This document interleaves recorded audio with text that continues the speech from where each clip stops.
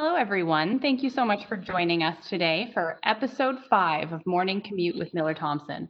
Now, you may not be commuting much these days, but we invite you to grab a coffee or tea and join us for our discussion today on resuming health services amid COVID-19.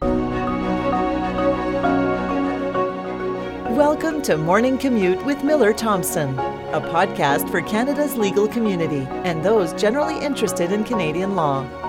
Each month, our lawyers delve into current issues surrounding the legal landscape, providing in-depth insight and analysis on key developments in today's Canadian marketplace. Now here are today's hosts.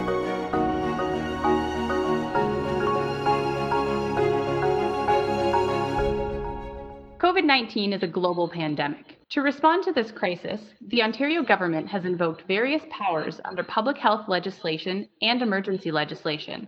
The province first declared a state of emergency back in March, which at present has been extended until July 15th. Through this state of emergency, the government has been able to use its powers to issue various orders and directives, including requiring a reduction of health services to essential services only back in March. However, since then, operational requirements for health sector restart have been released by the province, and as of May 26th, the restriction to essential health services has been lifted. I'm Kristen Vandenberg, and I'll be your host today. I'm an associate in Miller Thompson's Toronto office and practice with our health industry group. I'm joined today by my colleague, Karima Kanani. Karima is a partner at Miller Thompson and one of the leaders of the firm's health industry practice. She's a frequent speaker and a recognized thought leader in the health sector. Karima has been an advisor on health system transformation in the province and in supporting health providers to respond during the COVID-19 pandemic. Karima, thank you so much for joining us today. Thank you, Kristen. I'm delighted to be here to chat with you today about the resumption of health services in Ontario. That's great, Karima. So we'll dive right in then.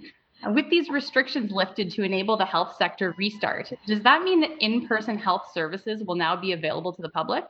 No, Kristen, this doesn't mean that all health services will be immediately available. Health services, it's a very broad term, including everything from surgery in a hospital through to services that are provided by individual health professionals in their own private practices, like physiotherapy or occupational therapy, for example. Public hospitals don't have the ability to simply resume surgeries and other procedures. They first have to develop a resumption plan that has to be approved by the province, and they have to meet a number of different criteria within that plan.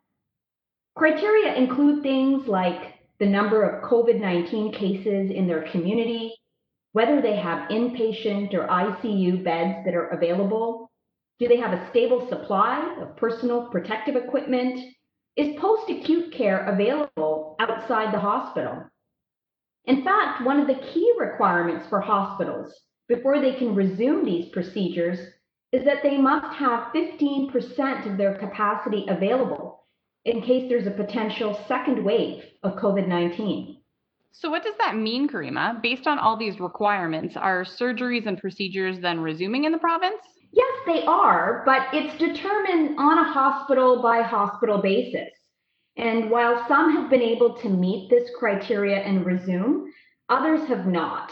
Even for those who have resumed services, it doesn't mean that surgeries and procedures will be available to everyone that has a need. Hospitals, as part of their planning, need to look at ethical prioritization of their wait list to determine which services are going to be accessible and which patients may receive care. I see what you're saying, and I hear the challenges that you're describing with accessing hospital services right now. But what about other health services in the community? Are we able to access those? Health and social services in the community outside the public hospital environment, they aren't subject to the same approval requirements over their resumption planning. But they still need to engage in rigorous health resumption planning, and the province has introduced a variety of requirements for resuming the delivery of in-person care. You can find those requirements, for example, in Ontario's operational requirements for health sector restart, and various public health guidelines that have been released, as well as service parameters that are being introduced by the various regulated health professional colleges. So, what it sounds like you're saying is that there are a lot of rules that need to be followed. Can you tell us a little bit about some of these rules and requirements? I agree, Kristen. There is a blanket of rules and requirements that every health provider needs to engage with in order to be able to deliver services in person. But the public should also be aware of what these rules and requirements are so that they can have comfort around the safeguards that are being put in place when they are seeking services in person amid this COVID-19 pandemic. The purpose of all of these rules is to set out measures to meet public health guidelines and to promote a safe environment for in-person services. The requirements are quite comprehensive, and they deal with a variety of items like pre-screening for COVID, access to and use of personal protective equipment, physical distancing at all stages of the care journey, including in the delivery of care itself, changes to the physical environment needed to promote infection prevention and control, and occupational health and safety, and more. Health service environments, they need to feel safe to the extent possible amid the pandemic for not only patients and clients accessing service, but also for the employees and staff who are on the front lines delivering care. In fact, the law supports workers in this way through various rights of accommodation, rights to refuse unsafe work, and new emergency leaves that have been created to address circumstances that are arising from COVID-19. Thanks, Karima. That sounds like a lot of requirements. If I'm an organization looking to resume in person health services right now, how would I even know where to start? For organizations resuming in person health services, the key tool is the development of a comprehensive and rigorous health service resumption plan.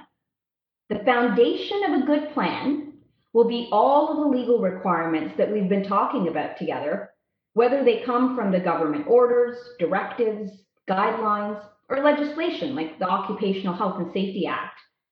With that foundation, a health service resumption plan should cover four key areas: facility and space, supply chain management, human resources, and of course the clinical services itself. Can you tell us a little bit more about these four categories? Maybe we'll start with facility and space. Facility and space is a key category, Kristen. Our health service providers will need to consider things like health and safety measures that may be required by the buildings within which they operate. How are people going to enter and leave the premises?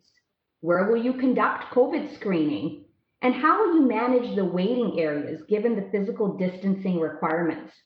COVID-19 and all of these various health and safety requirements are going to essentially require a rethink on existing policies and procedures, especially those for the use of communal spaces that we usually take for granted, like the reception area, kitchens, meeting rooms, washrooms, and more. To meet health and safety requirements, health service providers may need to make adjustments on how they're using their physical space. So you're saying that when we go to access health services moving forward, things will look and feel pretty different than what we've been used to in the past. What about supply chain management? Can you talk a little bit about that? Sure. Supply chain management involves looking at the impact to your business workflows and administrative processes, and importantly, your inventory management and control procedures. You'll need to do this not only for personal protective equipment that we've talked about, and certainly that we've been hearing a lot about in the province, but also for other things like cleaning products and other sanitization and infection control tools that you might need in order to maintain your environment. It's important that as providers that you make sure that you have a contingency plan in the event that your supply becomes delayed or it becomes unavailable during the course of the pandemic. We've certainly seen access to adequate supply of personal protective equipment be a critical issue in the province, especially at times when there's a COVID-19 surge in the system.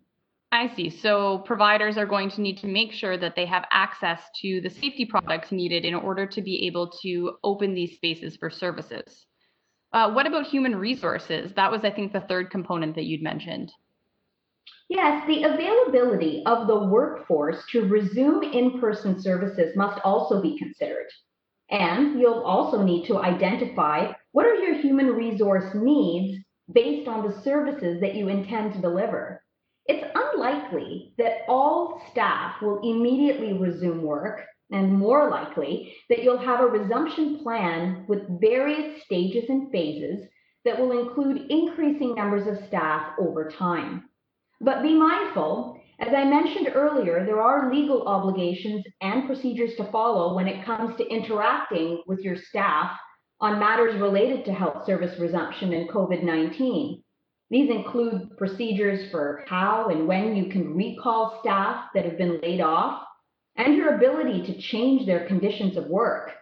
So your plan will also need to include new policies and procedures for COVID screening, use of PPE, and the delivery of services, and importantly, how you're going to educate and train and implement these policies and procedures with your staff. That's really informative. Thanks, Karima. So I think that's three areas that we've covered so far. We've gone through space, supplies, and human resources, which leaves us with clinical service. So what about that? Certainly, and that's, last but certainly not least. For clinical services, each organization will have to determine for itself which services will be delivered and to whom, and how those services will be adapted to meet these physical distancing and health and safety requirements. It won't be one size fits all across the province or across organizations. There are some services that may be easily adapted, whereas other health services may be more challenging to adapt to meet these rules. That's great. Thanks, Karima. So once a provider's developed a resumption plan that addresses all of these items that you've just discussed, are they then clear to resume in-person services? Well, one would think so after all the rigorous planning, but actually the resumption plan is only one part of the planning process. Every provider must also then look at their plan and determine what is feasible in the environment from an enterprise risk perspective. What do you mean exactly by enterprise risk? What are the risks that providers need to be aware of here? Well, we've talked about the legal requirements extensively, so of course legal compliance is one of the areas of risk, but there are others as well. So when I say enterprise risk is really a term of art, and what it means is looking at the risk exposure to the organization from a 360 view to consider all of the potential implications of resuming the services in the way that's been contemplated in the plan, and where risks are identified, whether it's possible to mitigate those risks. So for example, other risks from an enterprise risk perspective would include financial risk. Do you have access to funds to bear all of the additional costs that may be required to implement your resumption plan? And even aside from additional costs of the plan, what finances do you have available to support the delivery of those services?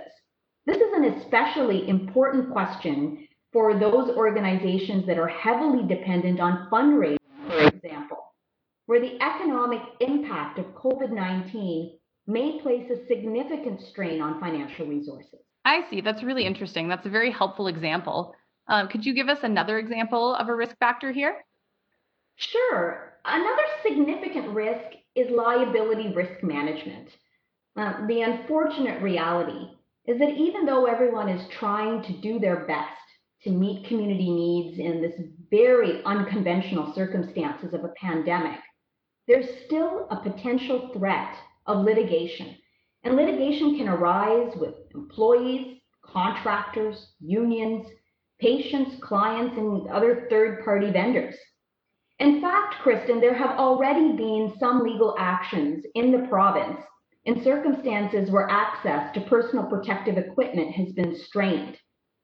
So it's critically important that health organizations ensure that they have effective internal and external engagement and communications on the resumption plan and all of their new policies and procedures. You raise a really interesting point there, Karima, and I think that that's something that a lot of providers are thinking about right now. What happens if someone contracts COVID-19 and sues a health service provider? Well, Kristen, that's not such a simple question, and you're right, it can have significant consideration for providers. There's been a shift in the risk protection that's been occurring within the insurance industry more broadly since the pandemic set in. Now, in a normal situation, an organization would have insurance coverage that would kick in for their claims in the delivery of services. But what has been happening recently is that insurers are revisiting the exclusions to that coverage, with some insurers in the market actually introducing coverage exclusions related specifically to claims arising from COVID-19.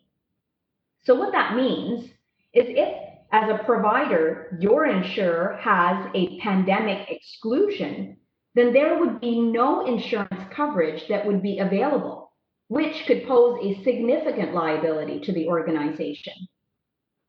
So as a result, what you might see is that some organizations are going to go through this resumption planning and risk assessment exercise, and then ultimately choose not to resume or to curtail the in-person services that they're making available.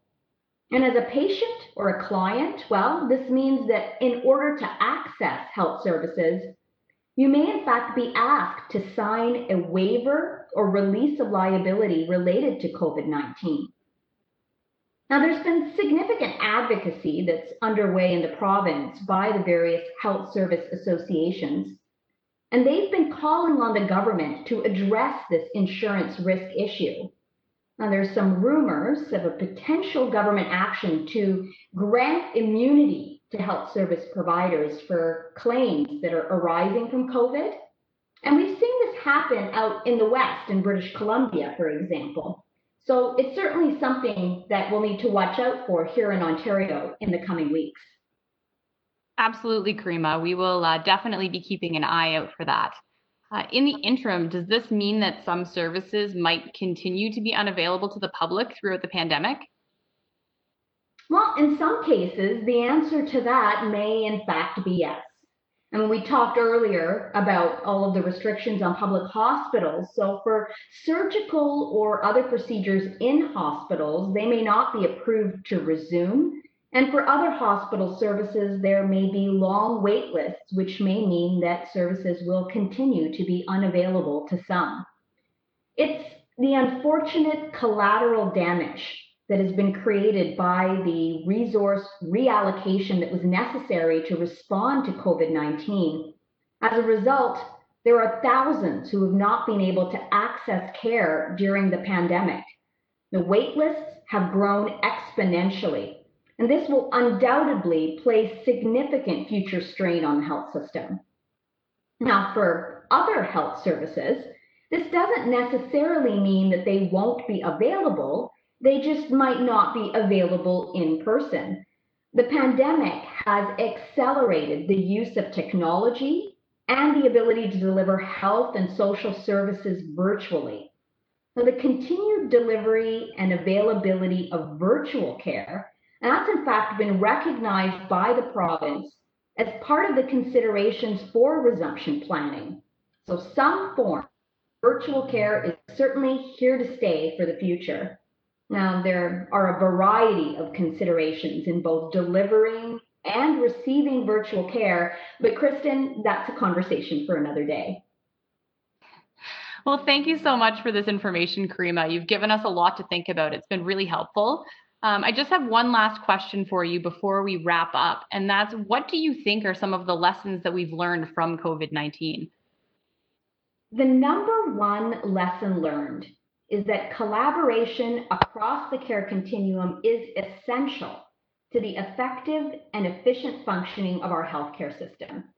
In fact, before COVID-19, we'd begun a significant health system transformation in Ontario through the Connecting Care Act and the introduction of Ontario Health Teams. Now, while these changes have been temporarily paused to respond to the COVID-19 pandemic, the underlying principles of these transformation initiatives have in fact been at the center of COVID-19 response. This pandemic has required communities to organically come together rapidly out of necessity to find innovative and creative ways to support and treat patients across the continuum of care and to create system capacity. Much of this has resulted in some very positive advancements. For example, as I spoke of earlier, the provision of virtual care. System collaboration and co-design must continue in order to be able to deliver services amid COVID-19 and to address hallway healthcare and the long wait lists that have been plaguing our health system. Wow. Thank you so much, Karima, for sharing your insights today on resuming health services amid COVID-19. That brings us to the end of our podcast. If you are looking for more health industry resources for COVID-19, we invite you to please visit our COVID-19 resource hub at millerthompson.com. Thank you again for listening and have a wonderful day. This podcast was recorded by Miller Thomson LLP. Our firm provides a full range of services to address the legal needs of businesses, financial institutions, governments, not-for-profits, entrepreneurs, and individuals. With over 550 lawyers and 12 offices across the country, we cover Canada better than any other national law firm. Subscribe to stay informed at millerthompson.com.